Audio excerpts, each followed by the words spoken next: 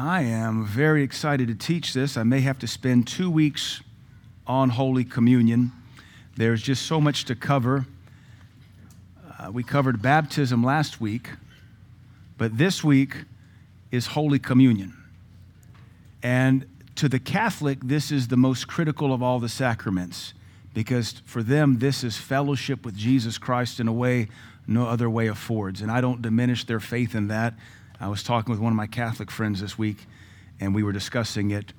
And I told him, I said, you know, we Protestants give you Catholics a bad name.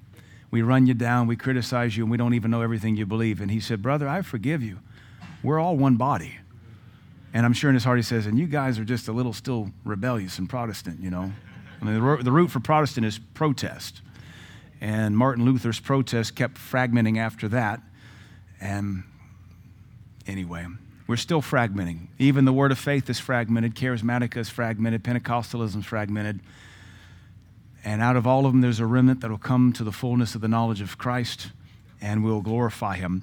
But I don't want to waste time on that. I want to move forward because there's so much to cover. Let's review briefly sacrament. The term sacrament comes from the Latin sacramentus, which means mysteries. Mysteries are spoken of 27 times in the New Testament. And so a sacrament is a ritual or a rite that reflects some of the New Testament's mysteries. Obviously, 1 Corinthians 14 says, praying in tongues speaketh out mysteries. There's no ritual to symbolize or actualize that except to just do it. Pray in the Spirit. We exhorted on that Friday night at prayer. And one of the Catholic definitions that struck me very deeply was a sacrament is a ritual that reflects or symbolizes a spiritual truth and in fact actualizes what it symbolizes. So what we saw last week is a sacrament is a ritual that makes power available. And we saw that with water baptism, power was made available. Baptism, Christ's baptism by John opened up the heavens, allowed the Holy Ghost to come upon him. That's power made available. Power at the Ethiopian eunuch's baptism caused him to be a new creature. His faith in Christ did, but caused him to be washed. And then all of a sudden, Philip is translated to Azotus, 30 miles away. And now we know we are baptized for the remission of sins. And we have lots of testimonies about the power of God being demonstrated at water baptism. I think if we could teach it and expect it, we might see more of it. Papa Rick can testify, and so can some of the ladies that do our baptismal. Sometimes it absolutely boggles my mind that we can baptize 2 or 3 people, right, Rick? And they're in that tub. They've just come from home. It's Sunday morning. They are wearing clean clothes, shorts and a T-shirt. We have, you guys, you see it. We have them in the water for less than a minute. We bring them up, and by the 3rd person, that water's filthy. And it makes no sense to me. I can't even explain it. I think, do these people come to church with filthy clothes? No, they don't do that. They've been taught through baptism class, this is a sacred thing. So it's not that all of a sudden their clothes are dirty and we're washing their laundry, but every time we get done, that water is filthy, and I cannot explain it. It makes no sense to me, except that it is the washing of the water of the Word. It is water baptism. And it is a mystery, so we can only understand it so far, otherwise it wouldn't be a mystery. And so we say, I believe, and we move on, which is really hard for scientists to do, or analytics, but that's why not many wise are called. A sacrament makes the symbolized power available to the believer, which is why I want us to take these sacraments a lot more serious, because I believe if we'll honor them, more power will be made available. One of the other definitions is a material sign of an invisible mystery.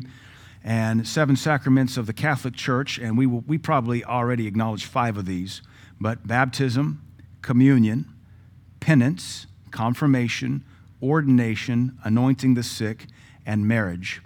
And I perceive now in advance, by the time we get to marriage, we may end up needing to have a Sunday morning service where we do vow renewal, because a lot of you did not get married in the house of God before a man of God or the people of God, and you may fall under a conviction, and I would not have a problem doing a mass vow renewal if you want to come in a white dress, and we do it right, if your heart so compels you. If it doesn't, that's all right.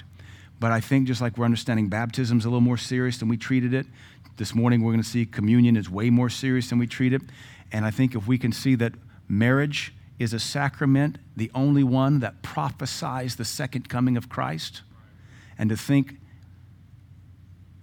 people elope, people get married at the JOP, Justice of the Peace, or with an Elvis impersonator in Vegas.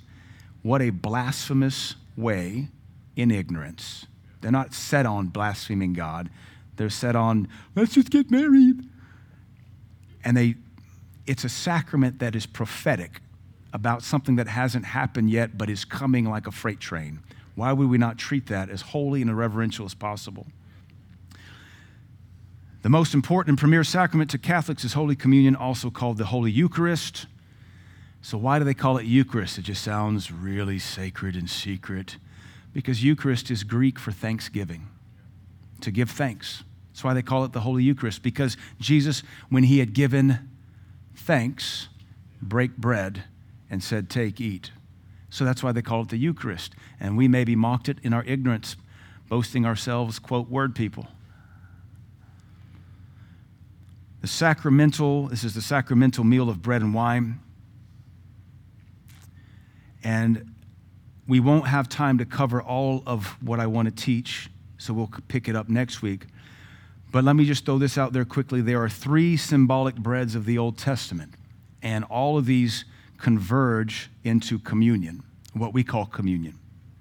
I'm not sure we'll call it Holy Eucharist around here, but I want you to know what it means when you see that the Catholics or the Lutherans or the Anglicans or the Episcopals serve Holy Eucharist every day.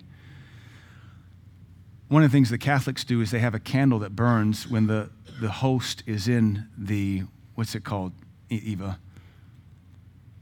I think it's called the host. No, the host is the bread. They basically have a little tabernacle.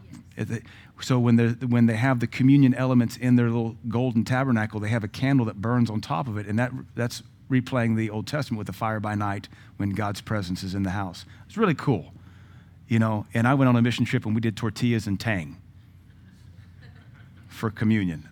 And now I thought that was cool at 15, and now I think, really?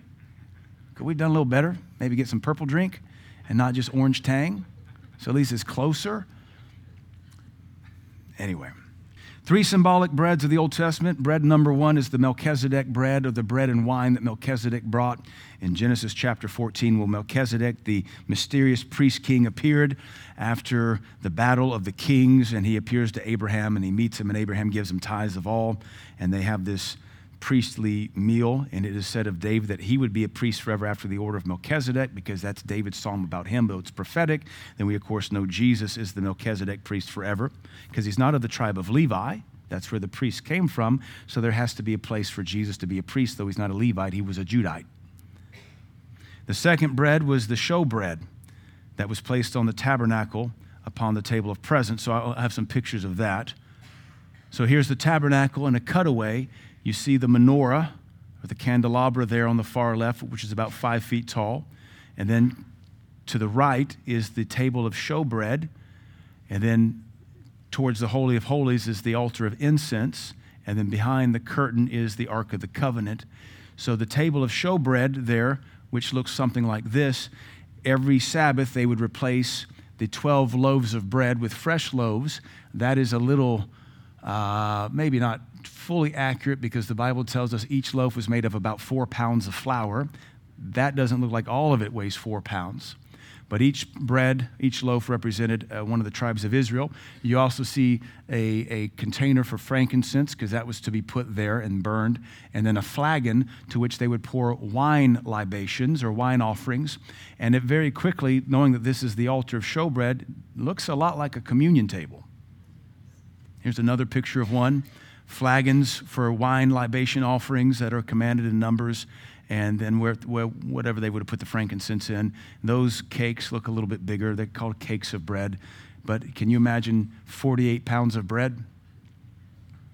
And the high priest had to eat them every Sabbath and not complain. And this was called the showbread, which is King James, or the bread of presence, which actually the Hebrew literally means the bread of your face. Because this commandment was given right after Moses and the elders, Nadab, Abihu, and Aaron came off, and they saw God face to face. And the next command, and you will make me showbread, bread of your face. So there's a lot of symbolism there. We'll cover that next week because it's too cool to not cover it. And then, of course, the third bread is manna, the daily bread. That was supernatural. Manna literally means, what is it? It's what it comes from the Hebrew, what is it? Because they saw it, what is it? The Bible calls it corn from heaven or grain from heaven. And I used to, as a kid, think it was like literal loaves of bread that fell out of heaven. So you think, well, get an umbrella or stay inside when it happens because it's going to hit you. But you read closer and you find out that it was a grain. And the Bible says they had to grind it or pound it like you would real wheat grain. And they had to make something with it. And they would either stew it or boil it and make oatmeal out of it, cream of wheat, or they would make cakes out of it.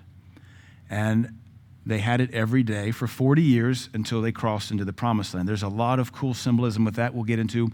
But what I want to talk about is the Last Supper. And this is where we got to move quick.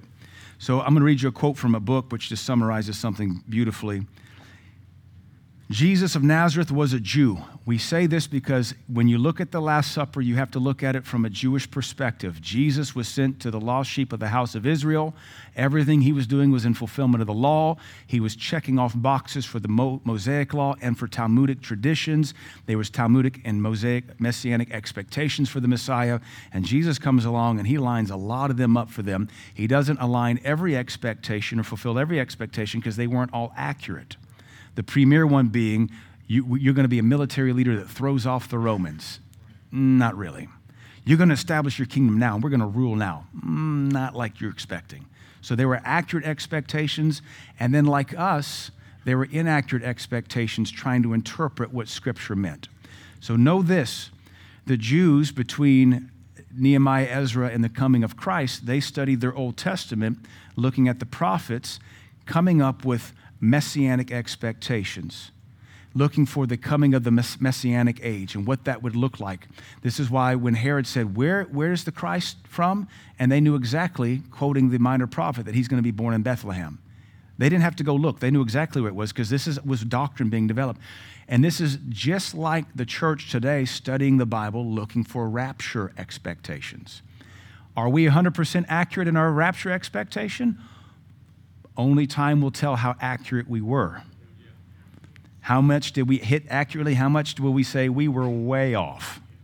Jews were doing the same thing looking for Messiah. We're doing the same thing looking for his second coming. But understand how Jewish this whole season of time was. So this is a quote from a Catholic scholar's book. Jesus of Nazareth was a Jew. He was born of a Jewish mother, received the Jewish sign of circumcision, and grew up in a Jewish town in Galilee. As a young man, he studied the Jewish Torah, celebrated Jewish feasts and holidays, and went on pilgrimages to the Jewish temple. When he was 30 years old, he began to preach in a Jewish synagogue about the fulfillment of the Jewish scriptures, proclaiming the kingdom of God to the Jewish people. At the very end of his life, he celebrated the Jewish Passover, was tried by the Jewish council of priests and elders known as the Sanhedrin, and was crucified outside the great Jewish city of Jerusalem. Above his head hung a sign placed that read in Greek, Latin, and Hebrew, Jesus of Nazareth, King of the Jews. So if there's any question as to what our perspective and our hermeneutic should be, it's going to be one of historical and cultural evaluation. So we say that to understand when Jesus is ministering in the earth, he's looking at a people that have already predetermined their expectations of him. One of the expectations that, and let me back up and say, a lot of this is going to be oblivious to us because we simply have the Gospels to study. We don't know Jewish culture unless we go read a commentary. And so you're going to have to take my word for it. I do have a bunch of slides that quote the Talmud. I don't have time for it. A lot of our understanding of messianic expectation comes in the time of Christ, comes from the Talmud, where they recorded what they still believed the Messiah would do. And the Jerusalem Talmud was written down or codified 2nd century AD, so we're talking less than 100 years after the temple's destruction, and it is safely assumed that the Talmudic traditions reflect what was believed and anticipated during the life of Christ. And so from these writings, we understand their expectations and what scriptures they were looking to base them on.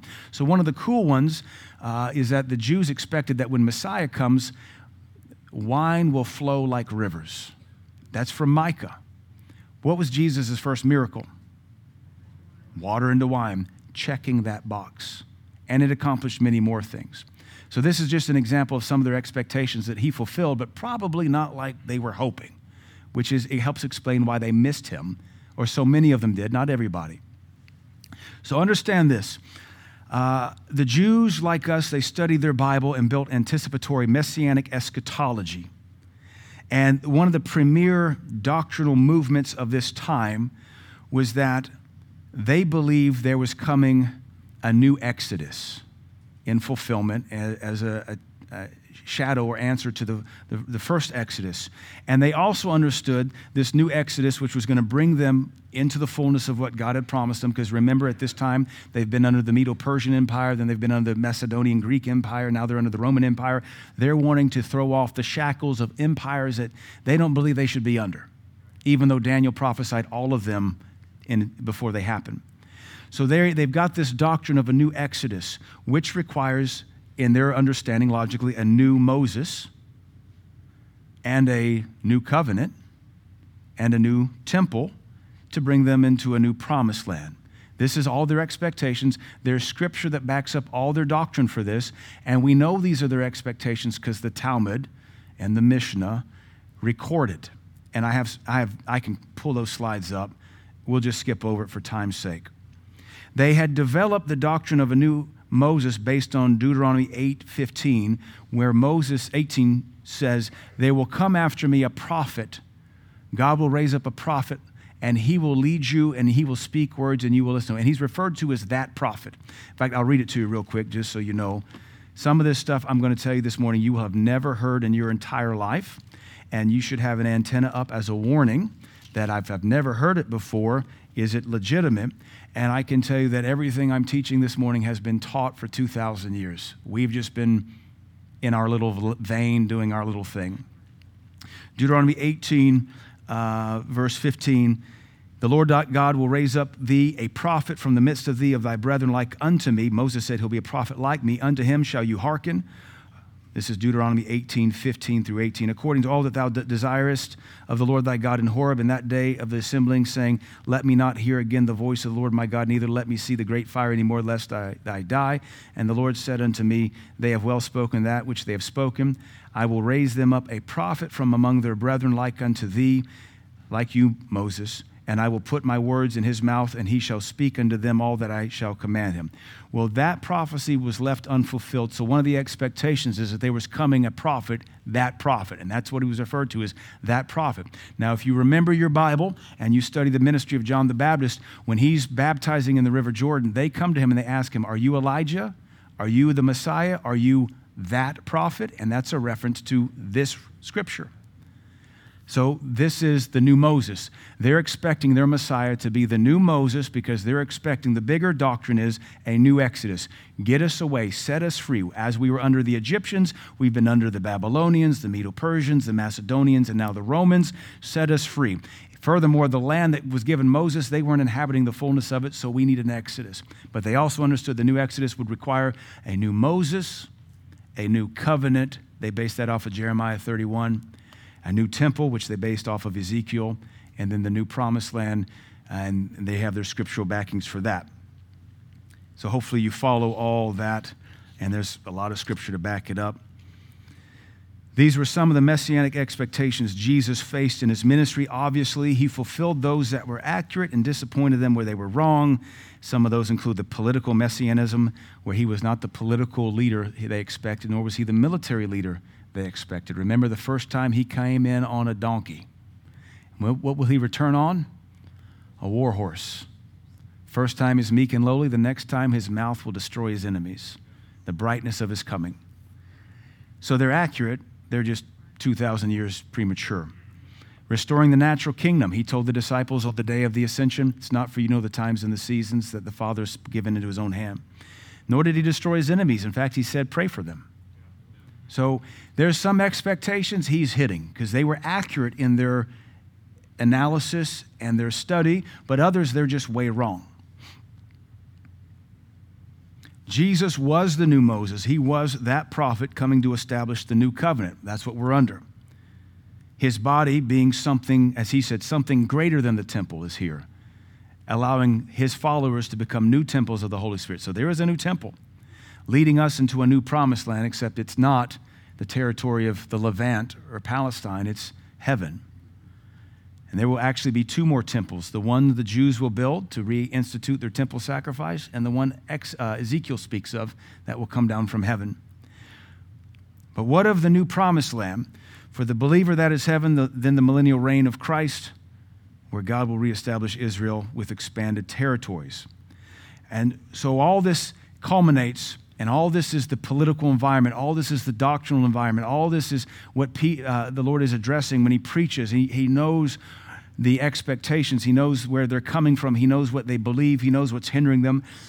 Just like any good preacher can look at his people and know, I got to lean on this, I got to avoid that, I need to correct this, they have this expectation. Much as our democratic republic affects church governments, because America votes, churches think they should vote.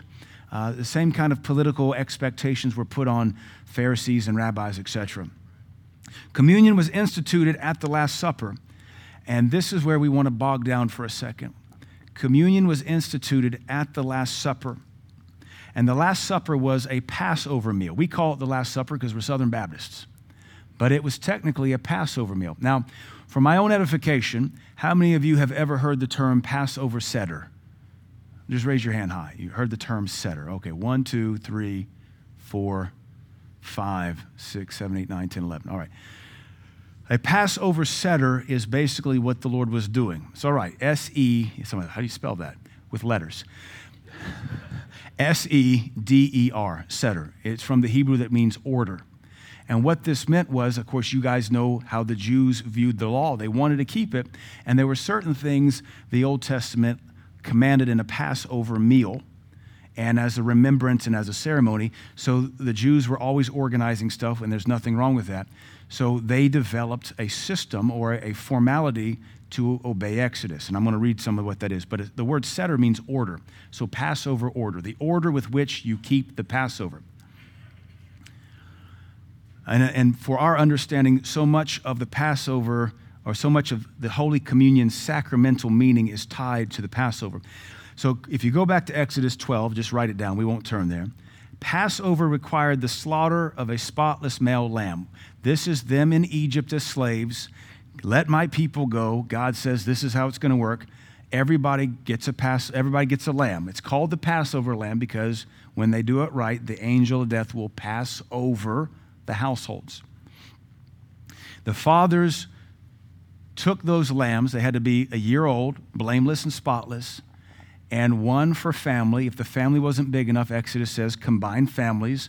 The Talmud later says they averaged 10 people per lamb. Just for what it's worth, because the other commandment, how do they come to that? The Talmud's always like, and why do we say this? And then they answer, because of this. Why do we say 10 people? Because the Bible says there shall be no leftovers. And if there be any leftovers, burn it with fire the next morning. So there's commands for that. So they figured 10 people, a lamb can feed 10 people. The father was to take the Passover lamb and sacrifice it. Now that should cause us pause because that's a priest's job. But in the Exodus, with the first Passover, the head of home did that. And there's a reason for it. It's simple. Because originally, God wanted everybody to be a nation of priests. So why didn't it stay that? Remember, they got to the mountain. He said, you shall be a holy nation to me, a royal priesthood. He said that to the whole people. He goes up to the mountain, and you know what happens? They worship a golden calf. And that seems to disqualify the whole nation, because when Moses comes down, and this is Exodus 32, when Moses comes down and he sees the people given to idolatry, it's only about 3,000 people. Of course, 3,000 people affects the nation. It's sinful. He looks among the camp and says, who is on the Lord's side? And for whatever reason, the whole tribe of Levi moved. Levi. The whole tribe of Levi said, we're with you. And the Lord says, then take your swords and kill everybody guilty. So then now the Levi said, we're with you, with God. And God says, prove it. And Exodus 32 says, and the Levites moved through, or those of the tribe of Levi, and they killed everybody guilty. So that at the end of Exodus 32, it says, you have now promoted yourself to the priesthood, for you sided with God even against your own brethren. That's a good word of warning for ministers. You'll never answer a ministry calling if you can't side with God against your own brethren. Now, that's all in Exodus chapter 32. I have read that a bunch of times, never seen it before because the Bible works that way. They became priests, and they became those that took care of the tabernacle. They got no inheritance in the promised land, no land. Mending and caring for God became their inheritance. Exodus 32, 25 through 29. So now coming back to the steps to the Passover, you choose a lamb. You sacrifice the lamb in the evening. And then one of the big requirements in the law of Moses was to teach your children. He says, and your children will come, your sons will come and ask, why is this night different? And so that becomes part of the celebration. The children are asking the question. This is a tradition today with the Passover Seder that this is an important step. We'll get to in a minute. But this was how they wanted to honor that commandment in Exodus 12. Then you take the blood, you strike it, the blood on the doorposts, both the vertical doorpost and the horizontal doorpost. Then you roast the lamb. You don't just slit the lamb's throat. You roast the lamb, and you eat it with unleavened bread, or matzah, and bitter herbs. So there's 3 ingredients to the Passover meal according to Exodus 12. The lamb, the unleavened bread, and the bitter herbs. And they're to eat the whole thing. Leftovers are to be burned. I don't believe it means you eat the hooves or the teeth, because you do eat the entrails. And I don't think it means you eat the fur either, because if you roast it, it burns. I'm not really sure God wants to hear a whole nation of people going,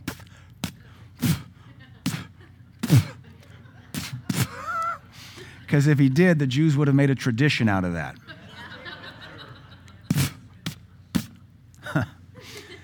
The other commandment for the first Passover was you're to keep this as a day of remembrance, a memorial forever.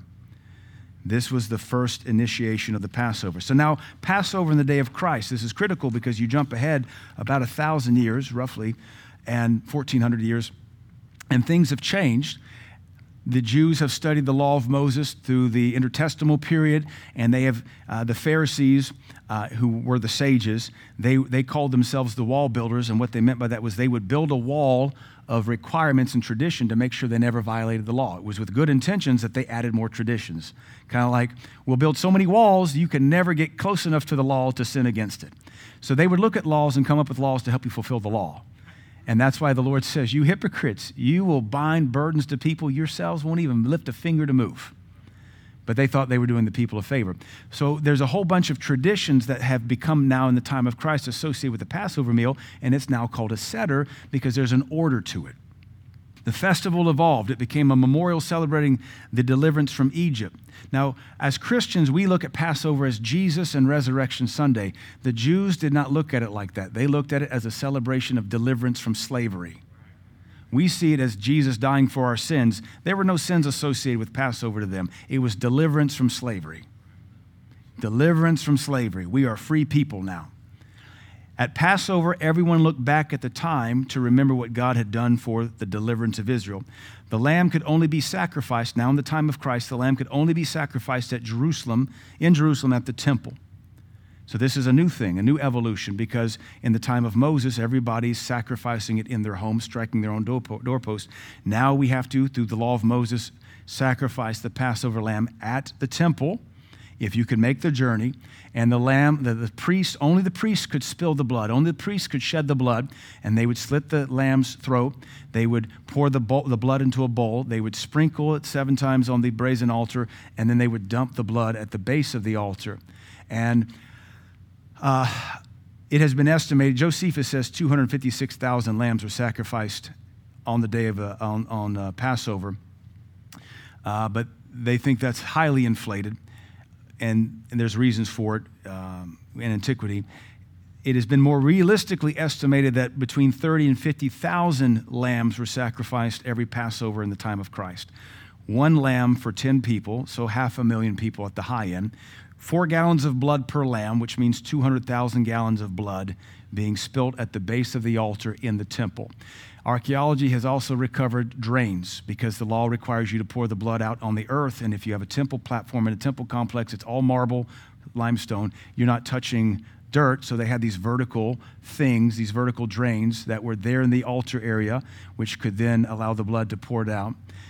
I may cover that next week, because there's some pretty cool stuff about how the aqueducts would then wash in and mix with all this blood. They actually would clog it so it would be a pool of blood. And that way it was all done at once, and the priests were barefooted.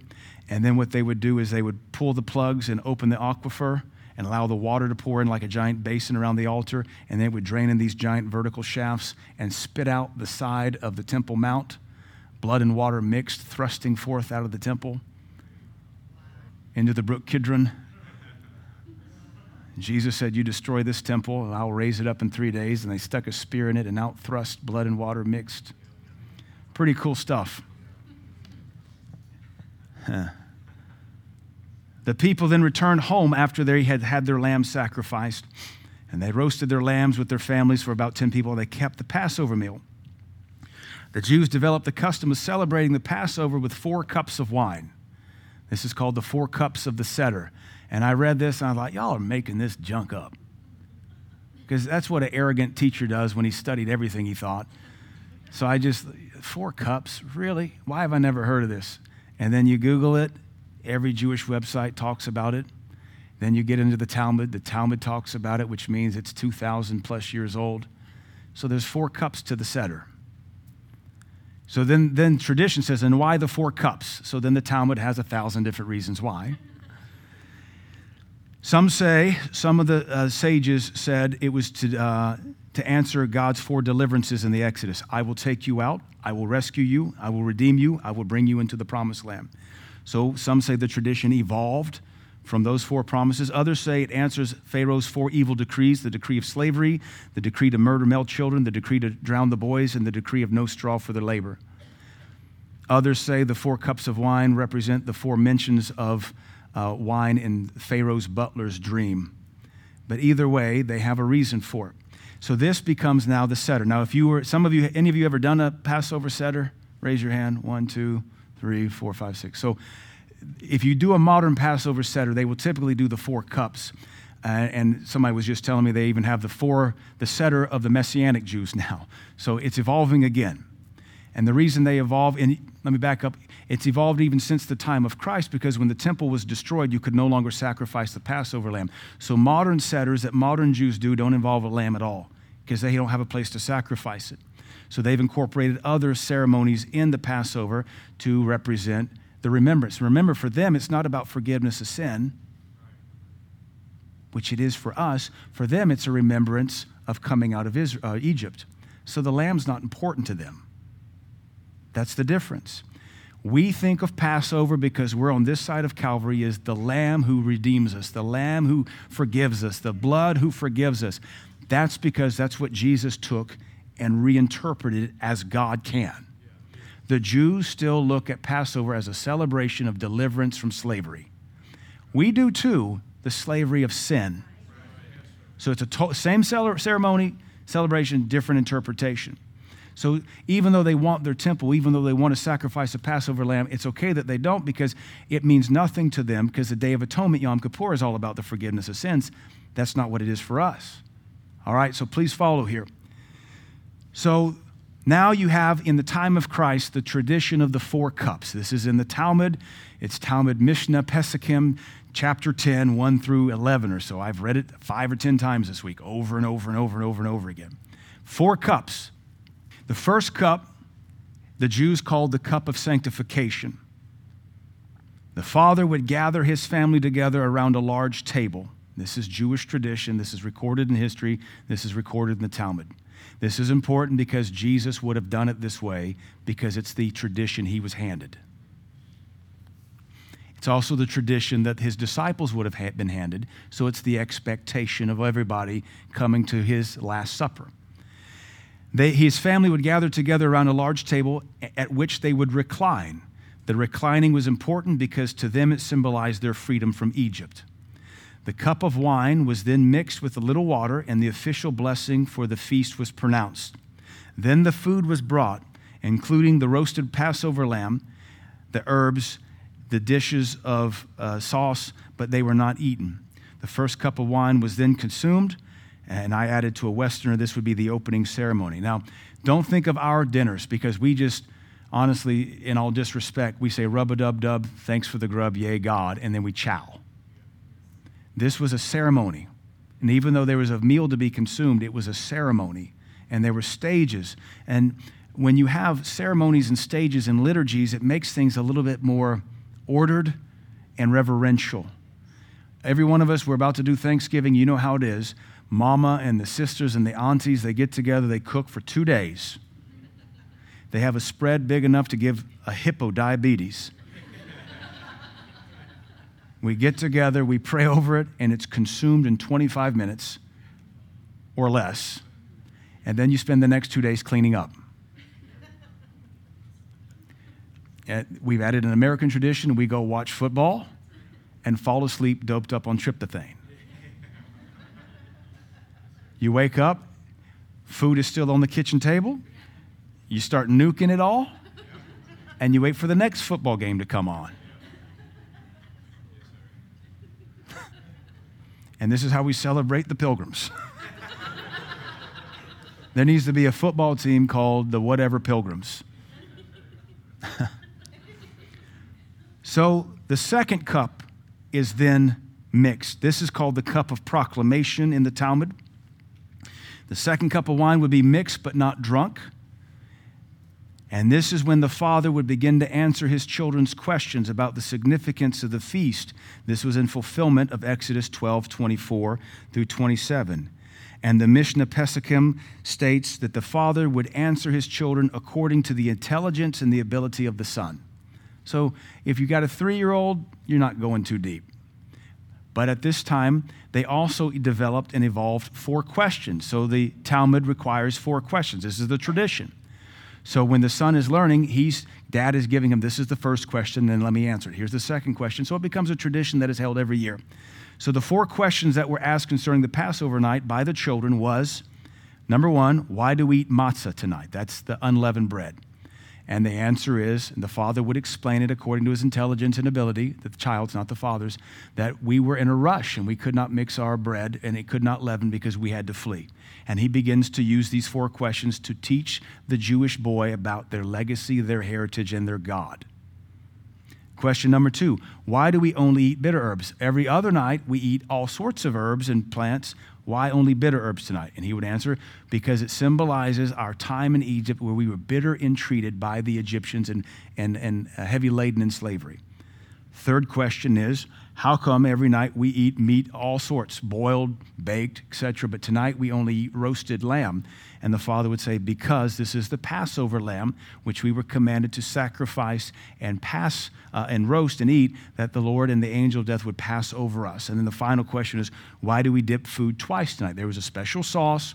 They would dip the herbs and the bread in that twice. Every other night we just dip once. Now we have to dip twice. And the father would explain that as well.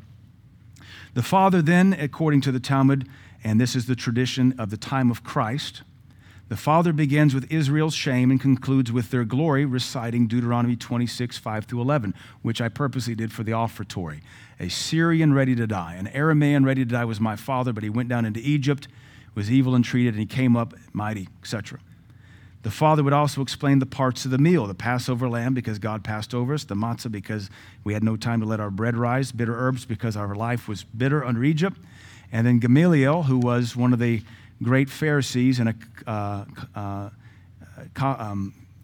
the time of Christ, he said that in each and every generation, the person, the Jew, must view himself as though he personally left Egypt. They must say thus, this which the Lord did for me, not this which the Lord did for my forefathers. This is why it was so important to the Jews. They wanted to keep alive the fact that God is still delivering. God is still delivering. God is still delivering. So it was taught by this great Pharisee, Gamaliel, who Paul sat at the feet of, and a contemporary of Christ. He taught his students and his disciples, we say this that God did for us, not this that God did for them. He does it for us. And then the other prescription, according to the Talmud, and this is critical, is that they would sing the Hallel, which is Psalm 113 to 118. It's sung at every major festival. But the Talmud also says at this point you'd only sing Psalm 113 and 114. That leaves Psalm 115, 16, 17, and 18 to be sung later. And there's even debate in the Talmud as to where do we stop, where do we pick up at. And it's exhausting to read the rabbis' debate on what is the proper way to keep the law of Moses. But Hallel is agreed upon by everybody, Psalm 113 through 118. This is what's sung at the Passover. And at the Seder, it's sung in different stages at different points in the meal. So let's get to the third cup. The third cup is called the cup of blessing. The third cup, the mixing of the third cup, signaled the eating of the supper. A blessing would be said over the meal, and the meal would be eaten, beginning with an appetizer of the unleavened bread dipped in a sauce. That's why we dip twice. After the meal was eaten, the third cup would have been prayed over again and then consumed. So you see the cups are mixed, they're prayed over, something happens, and then to conclude that stage, then the cup is consumed. And the Bible tells us, not the Bible, the Talmud says you may not drink any wine between the third and fourth cup. You can drink continuously, but between the third and fourth cup, no wine is to be consumed. And they have a reason for it, but I don't know what it is because I can't find it. Fourth cup, this is called the cup of praise. The mixing of the fourth cup of wine signaled the singing of the last three psalms of the Hallel, Psalm 115 through 118. After the singing of Psalm 118, the fourth and final cup of wine would be consumed, and this would complete the Passover meal. So again, it's called a seder. That means an order. There's a special order to all of this. Now, this is very, very, very important because if we want to understand the Last Supper, you have to understand the tradition walking into it because it has major, major significant implications for us. Jesus kept the Passover seder. He walked through the stages of this tradition as he had inherited it from the sages, but he changes it. And this is critical. This is what we're going to look at. He changes the Passover because if he's going to be the new Moses, kicking off the new Exodus, establishing a new covenant, there must be a new Passover. If he's the new Moses, and he is, and if there's a new covenant, and there's about to be, remember he said, this is my cup in the new covenant. I'm telling you, he's taken all their expectations, he's fulfilling them, and then inverting them. Then there has to be a new Passover. So we ask the question, what changed? Now, before we can say what changed, I want you to know I've spent about 4 days reading all the Passover accounts in Matthew, Mark, Luke, and John over and over and over and over and over again, because you know how the Gospels are. They pick up this detail and omit that one. And then the next Gospel omits this one and picks up that one. So what I've spent a lot of time, even this morning, I was still adding some verses and tweaking it. I've taken all 4 Gospel accounts of the Last Supper and I've shuffled them together to put them in chronological order of a 1-hour meal as best I can. If you were to super anal study this for the next 6 months, you might find a mistake or two, and we'd be open for tweaking it, but the heart of it will be communicated. So what I'm going to do now is I'm going to read it to you. It's about 1.5 pages. No, that's a lie. It's 2.5 pages. So now we're just going to read the Bible. I'm not even going to bother to tell you whether I'm in Matthew, Mark, Luke, or John. Just listen because you know all these scriptures. I'm reading out of the NASB. So let's just now hear the story. You'll also be able to tell stuff I omit because it's not significant to what we're trying to move towards this morning. So I'll begin in Luke 22, and then we quickly jump to John. Now the festival of the unleavened bread had arrived when the Passover lamb is sacrificed. They went off to the city and found everything as Jesus had said, and they prepared the Passover meal there. During supper, the devil having already put into the heart of Judas Iscariot, the son of Simon, to betray him, Jesus, knowing that the Father had given all things into his hands and that he had come forth from God and was going back to God, got up from supper and laid aside his garments, and taking a towel, he girded himself. Then he poured water into the basin and began to wash the disciples' feet and wipe them with the towel with which he was girded. So he came to Simon Peter. He said to him, Lord, do you wash my feet? Jesus answered and said to him, what I do you do not realize now, but you will understand hereafter. Peter said to him, never shall you wash my feet. I would add that's a servant's job, and that's offending them. Jesus answered him, if I do not wash you, you have no part with me. Simon Peter said to him, Lord, then wash not only my feet, but also my hands and my head. Jesus said to him, he who has bathed needs only to wash his feet, but is completely clean, and you are clean, but not all of you. For he knew the one who was betraying him, and for this reason he said, not all of you are clean. So when he had washed their feet and taken his garments and reclined at the table again, he said to them, do you know what I have done to you? You call me teacher and Lord, and you are right, for so I am. If I then, the Lord and the teacher, washed your feet, you also ought to wash one another's feet. For I gave you an example that you should also do as I did to you. Truly, truly, I say to you, a slave is not greater than his master, nor is the one who is sent greater than the one who sent him. If you know these things, you are blessed if you do them. I do not speak of all of you. I know the ones I have chosen, but it is that the scripture may be fulfilled. He who eats my bread has lifted up his heel against me. When the hour had come, Jesus reclined at the table and the apostles with him. And he said to them, I have earnestly desired to eat this Passover with you before I suffer. For I say to you, I shall never again eat until it is fulfilled in the kingdom of God. And when he had taken a cup and given thanks, he said, take this and share it among yourselves.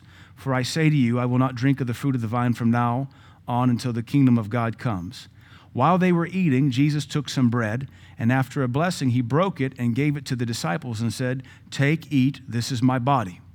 And when he had taken some bread and given thanks, he broke it and gave to them, saying, this is my body which is broken for you. Do this in remembrance of me. And in the same way, he took the cup after they had eaten, saying, this cup which is poured out for you is the new covenant in my blood.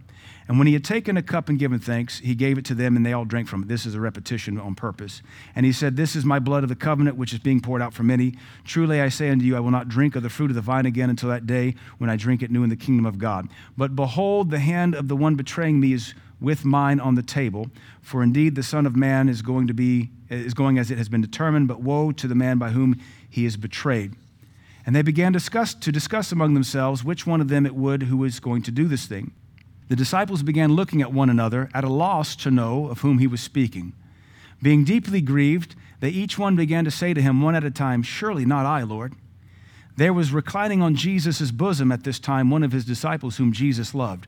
So Simon Peter nodded to him and said to him, tell us who it is of whom he is speaking. And he, leaning back thus on Jesus' bosom, and to me I've lived in these passages, and so I've played it out in my mind over and over again. They're all reclining. And there's John laying on Jesus' bosom. And there's Peter over there who nods to him. So you see John sit up and lean over and say, what? Ask him who he's talking about. Okay. And leaning back on his bosom, and leaning back thus on Jesus' bosom, said to him, Lord, who is it? They always get the kid to do the dirty work. Jesus then answered, that is the one for whom I shall dip this morsel of bread and give it to him. So when he had dipped the morsel, he took it and gave it to Judas, the son of Simon Iscariot. It's pretty blatant. And Judas, who was betraying him, said, surely it's not I, Rabbi. Jesus said to him, you have said it yourself. After the morsel, Satan then entered into him. Therefore Jesus said to him, what you do, do quickly. Now none of those reclining at the table knew for what purpose he had said this to him. For some were supposing because Judas had the money box that Jesus was saying to him, buy the things we have need of for the feast, or else that he should give something to the poor. So after receiving the morsel, he went out immediately, and it was night. Therefore, when he had gone out, Jesus said, now is the Son of Man glorified, and God glorified in him. If God is glorified in him, God will also glorify him in himself, and he will glorify him immediately. Little children, I am with you a little while longer. You will seek me, and as I said to the Jews, now I also say to you, where I'm going, you cannot come. So that is all of the stories shuffled together in order. And hopefully you caught the fact that in there, Jesus prays over 2 different cups of wine. Also in there, they start and stop eating multiple times. And it's something you totally miss if you don't understand the Seder, the Talmudic, Sagidical Passover feast, as was the thrust of the culture. Here at the conclusion, I finished with John 13:33. Here begins the great Passover discourse where Jesus prepares the disciples for the church age, and then John 17's concluding prayer. So that's a lot to read. We could have thrown it up there, but I just wanted to read it to you. Sometimes you just close your eyes and just picture yourself there. So I asked the question now, how was this Last Supper typical? Because this is where some really cool things are fulfilled. So how was it typical? How did Jesus fulfill the law here? It's typical because he kept it in accordance with Exodus and it was, quote, prepared according to tradition and law. There was a room set aside. It was the day of the lamb sacrifice, and after the day of the lamb sacrifice, they would then roast the lamb and eat it. And all this was prepared for him, and his disciples took all day to make the preparations according to the Gospels. Jesus, according to the Talmud now, he played the role of the Father, hosting the Seder for his disciples. He reclined at the table according to Talmudic tradition, symbolizing freedom. He prayed over the first cup of wine according to Talmudic tradition and initiated the sacred meal. He broke one of the pieces of matzah, presumably the middle piece, according to Talmudic tradition. Now, one of the things you see in modern Seders, I can't find this in the Talmud, but they got it from somewhere.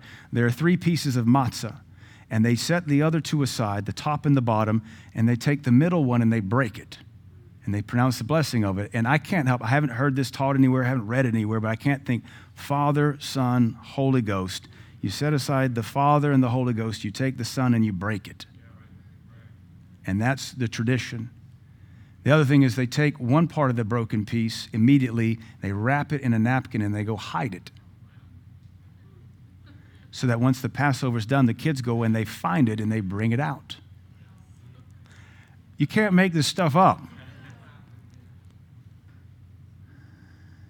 He broke one of the pieces of matzah, presumably the middle piece, according to the Talmudic tradition.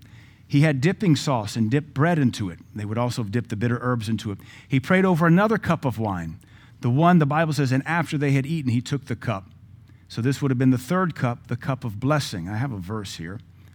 The cup of blessing. So after the third cup, or after they've eaten, he took the third cup, and that becomes the cup that he uses to explain the new covenant. So Paul says, is not the cup of blessing, which we bless, a sharing in the blood of Christ. That's hearkening to the Talmud's calling or name of the third cup, the cup of blessing. So Paul's affirming that what the cup that Jesus prayed over for the new covenant, explaining this cup in my blood, is the third cup, the cup of blessing.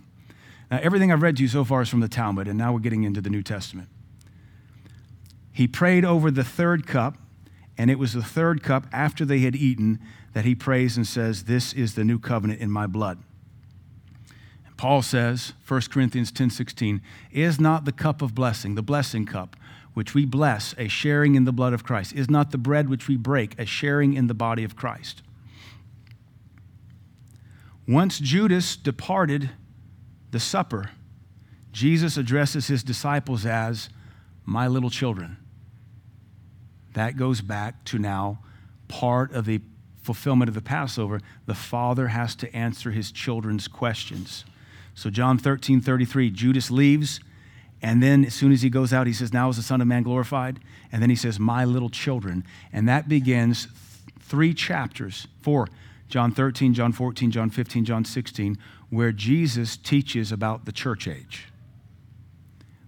But he fulfills this type of, now explain the Passover to your children. But remember, he's making a new Passover because he is the Lamb. Do you remember how many questions the children asked? 4. Guess how many questions the disciples asked in John chapters 13, 14, and 15? 4. You read this and you think, we're stupid people. We don't know our God. We're trying to get our blessing on. We go to churches with jumbotrons and entertainment. And this is stuff that has been available to us to understand. And we're looking for the easiest, lowest church in town with the least requirement and the hottest, sacrilegious coffee bar in town. He asks 4 questions. Peter asks 2, then he shuts up. Lord, where are you going? Lord, why can I not follow you right now? Then doubting Thomas says, Lord, we do not know where you are going. How do we know the way? And that's when he says, I am the way. And then Judas, not Iscariot, but the other, says, Lord, what has happened that you're going to reveal yourself to us and not to the world? And that's interesting is that near the end of these 4 chapters, the disciples begin to question among themselves because it's like they know we get 4 questions and we can't ask anymore. And it says, and the Lord perceived, why question you among yourselves? It's like they're helping to keep the Seder as well. Well, that's 1, 2, 3, 4. Oh, I had one more we wanted to ask, but But also remember, he said, little children. As the Talmud states, according to the intelligence and the ability of the Son, the Father answered the questions. Jesus fulfilled this tradition when he said during this discourse, I have many things to say unto you, but you can't bear it now. He concluded with a lengthy prayer. John chapter 17 is his prayer, and that's how you would have concluded the Passover. And then he sang a hymn, which would have been the Hallel. Pastor Cookeville was once in our house, and we were talking about the Passover and the night of the betrayal. And he said, you know, they sang a hymn as they went to the Mount of Olives. And I didn't remember reading that. And I said, okay, you got to act like you're smart. Yeah. And he said, I wonder what hymn it was, which was a profound question to me. I didn't know the Jews already had the answer. Pastor Cookeville was a brilliant mind, but you don't know everything. But the Jews, by default, would have said, oh, I know exactly what hymn. It was the Hallel, because that's what you do on Passover.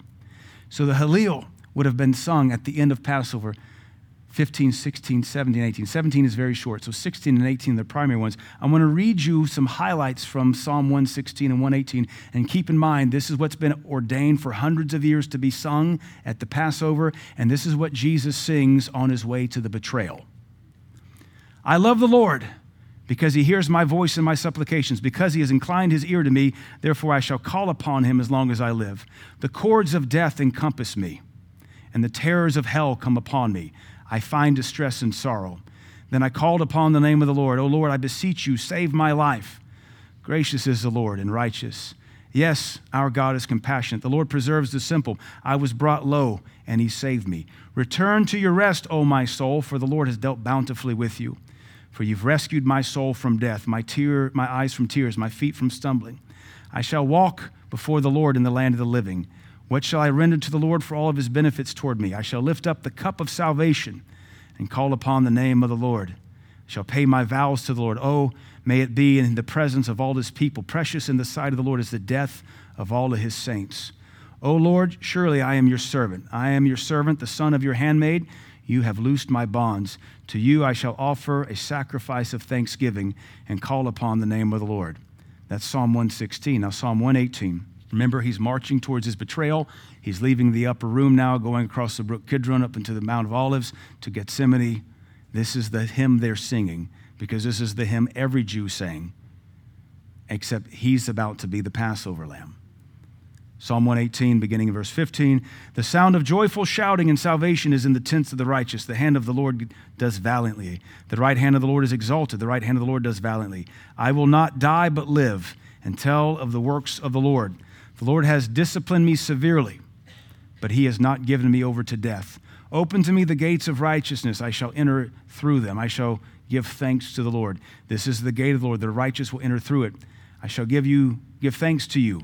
You have answered me, and you have become my salvation. The stone which the builders rejected has become the chief cornerstone. This is the Lord's doing, and it is marvelous in our eyes. I mean, the fittingness, it's how apropos is it that these are the psalms ordained to be sung by the Lamb of God. So now here's where we really bog down. I shouldn't say bog down. This is where I think I'll cause your heart to stoop when we look at how was this Last Supper atypical. I've given you a lot of information so far. You're drinking from a fire hose. It's holy water. Jesus began with a foot washing ceremony, which was never instituted before, symbolizing the washing of the water by the word. So that's something new. It does not appear Jesus drank any wine at the Last Supper at all, something the Talmud required even the poorest of Jews to observe. The thing that stands out the most, Jesus never once spoke of the Exodus or the Lamb, and that was required. And what we've just read, there's no mention of Moses, there's no mention of Egypt, there's no mention of deliverance, there's no mention of the lamb, there's no mention of bitter herbs. All he does is now focus all the attention off the bitter herbs and the lamb. He takes the matzah and says, this is my body, and he takes the cup and says, this is my blood. He totally changes the symbolism and adds new ones to move forward. He then began to explain the future church age, not the past Exodus. He took 3 chapters to explain what was about to happen for all believers, not what had once happened for the Hebrews. He was instituting a new Passover for a new Exodus. And as he said, do this in remembrance of me. It was instituted as a memorial like the Exodus was. This exposition also set forth the doctrine of the Holy Spirit. Jesus never taught on the Holy Spirit in his whole ministry until the Last Supper. Jesus departed the Passover meal without the fourth cup of wine. When we look closely, there is the assumed first cup. You pray over it, you recline. And also you see when we combine all these Gospels, there's a sitting up and a laying back down, and a washing of feet, then a laying back down, and a eating, then blessing a cup. The first cup is implied because they kick off the Passover meal. Then he takes a second cup. This is one spoken of, and he says, pass it around. They do. And then they do some stuff. Then he breaks bread. Then he blesses the third cup. And when he blesses the third cup, he says, I shall not drink of the fruit of the vine until I do it in the kingdom. So there's no fourth cup for Jesus. There's no fourth cup mentioned. The hymn Hallel is mentioned, but not a fourth cup of wine. So technically, the Lord had left his final desirous Passover incomplete. He and the disciples then move to the Gethsemane to pray. The disciples fall asleep. You know that, right? Bunch of goofballs. Check out what the Talmud says. If some of the participants of the Seder fell asleep, thereby interrupting their meal, they may eat from the paschal lamb when they awake. If the entire company fell asleep, the 11, this is Mishnah Pesachim. This is 2nd century AD. These are the rabbis are writing this. Why do you think all the Gospels record the guys falling asleep? Because they know it's a big no-no. If the entire company fell asleep, they may not eat anymore. If they all fall asleep, this is considered a complete interruption. And how many times do they fall asleep? 3 times. And that's why he says, take your rest. But what of the unfinished Seder? What of the unfinished fourth cup? The cup that would symbolize the completion of the Passover. And he went a little beyond them, and he fell on his face and prayed, saying, my Father, if it's possible, let this cup pass from me. Yet not as I will, but as you will. If he drinks the fourth cup, it's done. He's dead. Because it completes the Passover. It completes the death, the honoring, the pouring out of blood. This is why he says 3 times, can this cup pass from me? It's why he doesn't drink it. It's why he's postponing it. He knows if he drinks it, he's finished. After this, he's on the cross. Jesus, knowing that all things had already been accomplished to fulfill the scripture, he said, I'm thirsty. And a jar full of sour wine was standing there, so they put a sponge full of the sour wine upon a branch of hyssop and brought it to his mouth. Therefore, when Jesus had finished or received the sour wine, he said, it is finished. And he bowed his head and he gave up his spirit. Now, there was a cup of wine available to him when they got ready to crucify him. That's in Mark's gospel. It's full of myrrh, and they use it as an analgesic and a benumber. It's also Jewish tradition to give the condemned myrrh, wine mixed with myrrh, to numb him. And he rejects it because he wants to suffer the cross without any painkiller. But now he's on the cross, and he knows what must be done. And he says to fulfill Scripture. What Scripture? The Bible doesn't say anything. I thirst, because he has to drink this fourth cup, which is wild because it's a Jewish tradition, not a Mosaic law. And yet he still fulfills it as a testimony to what everybody saw in the moment. So the fourth cup, though, is the one that's called the cup of praise. Praise as Jesus, as it says of him, who for the joy set before him endured the cross. As the Hallel said, I will yet give you thanksgiving. I will walk in the land of the living. I will enter through the righteousness of God. You have become my salvation. This is the Lord's doing, and it is marvelous in his sight. You know, with that understanding, I don't know if we could ever be so flippant with the bread and the cup again. With that understanding, and the Catholics have a lot of that understanding, I get why they still do wine. I get why some churches use wafers as close as they can to unleavened bread to make it as sacred as possible. And even with that kind of teaching and understanding of everything Christ endured for us and his fear, he's so crushed in the garden, he's sweating great drops of blood. How could you ever dare dress as a Ken doll and preach the gospel, or put a roller coaster on your platform, or crucify Tony Stark and Iron Man and Woody? How can you ever be such a heretic and a blasphemous moron except you don't know God? I think we have a new appreciation now for the Last Supper, and I think we'll always see it in a different light. Amen.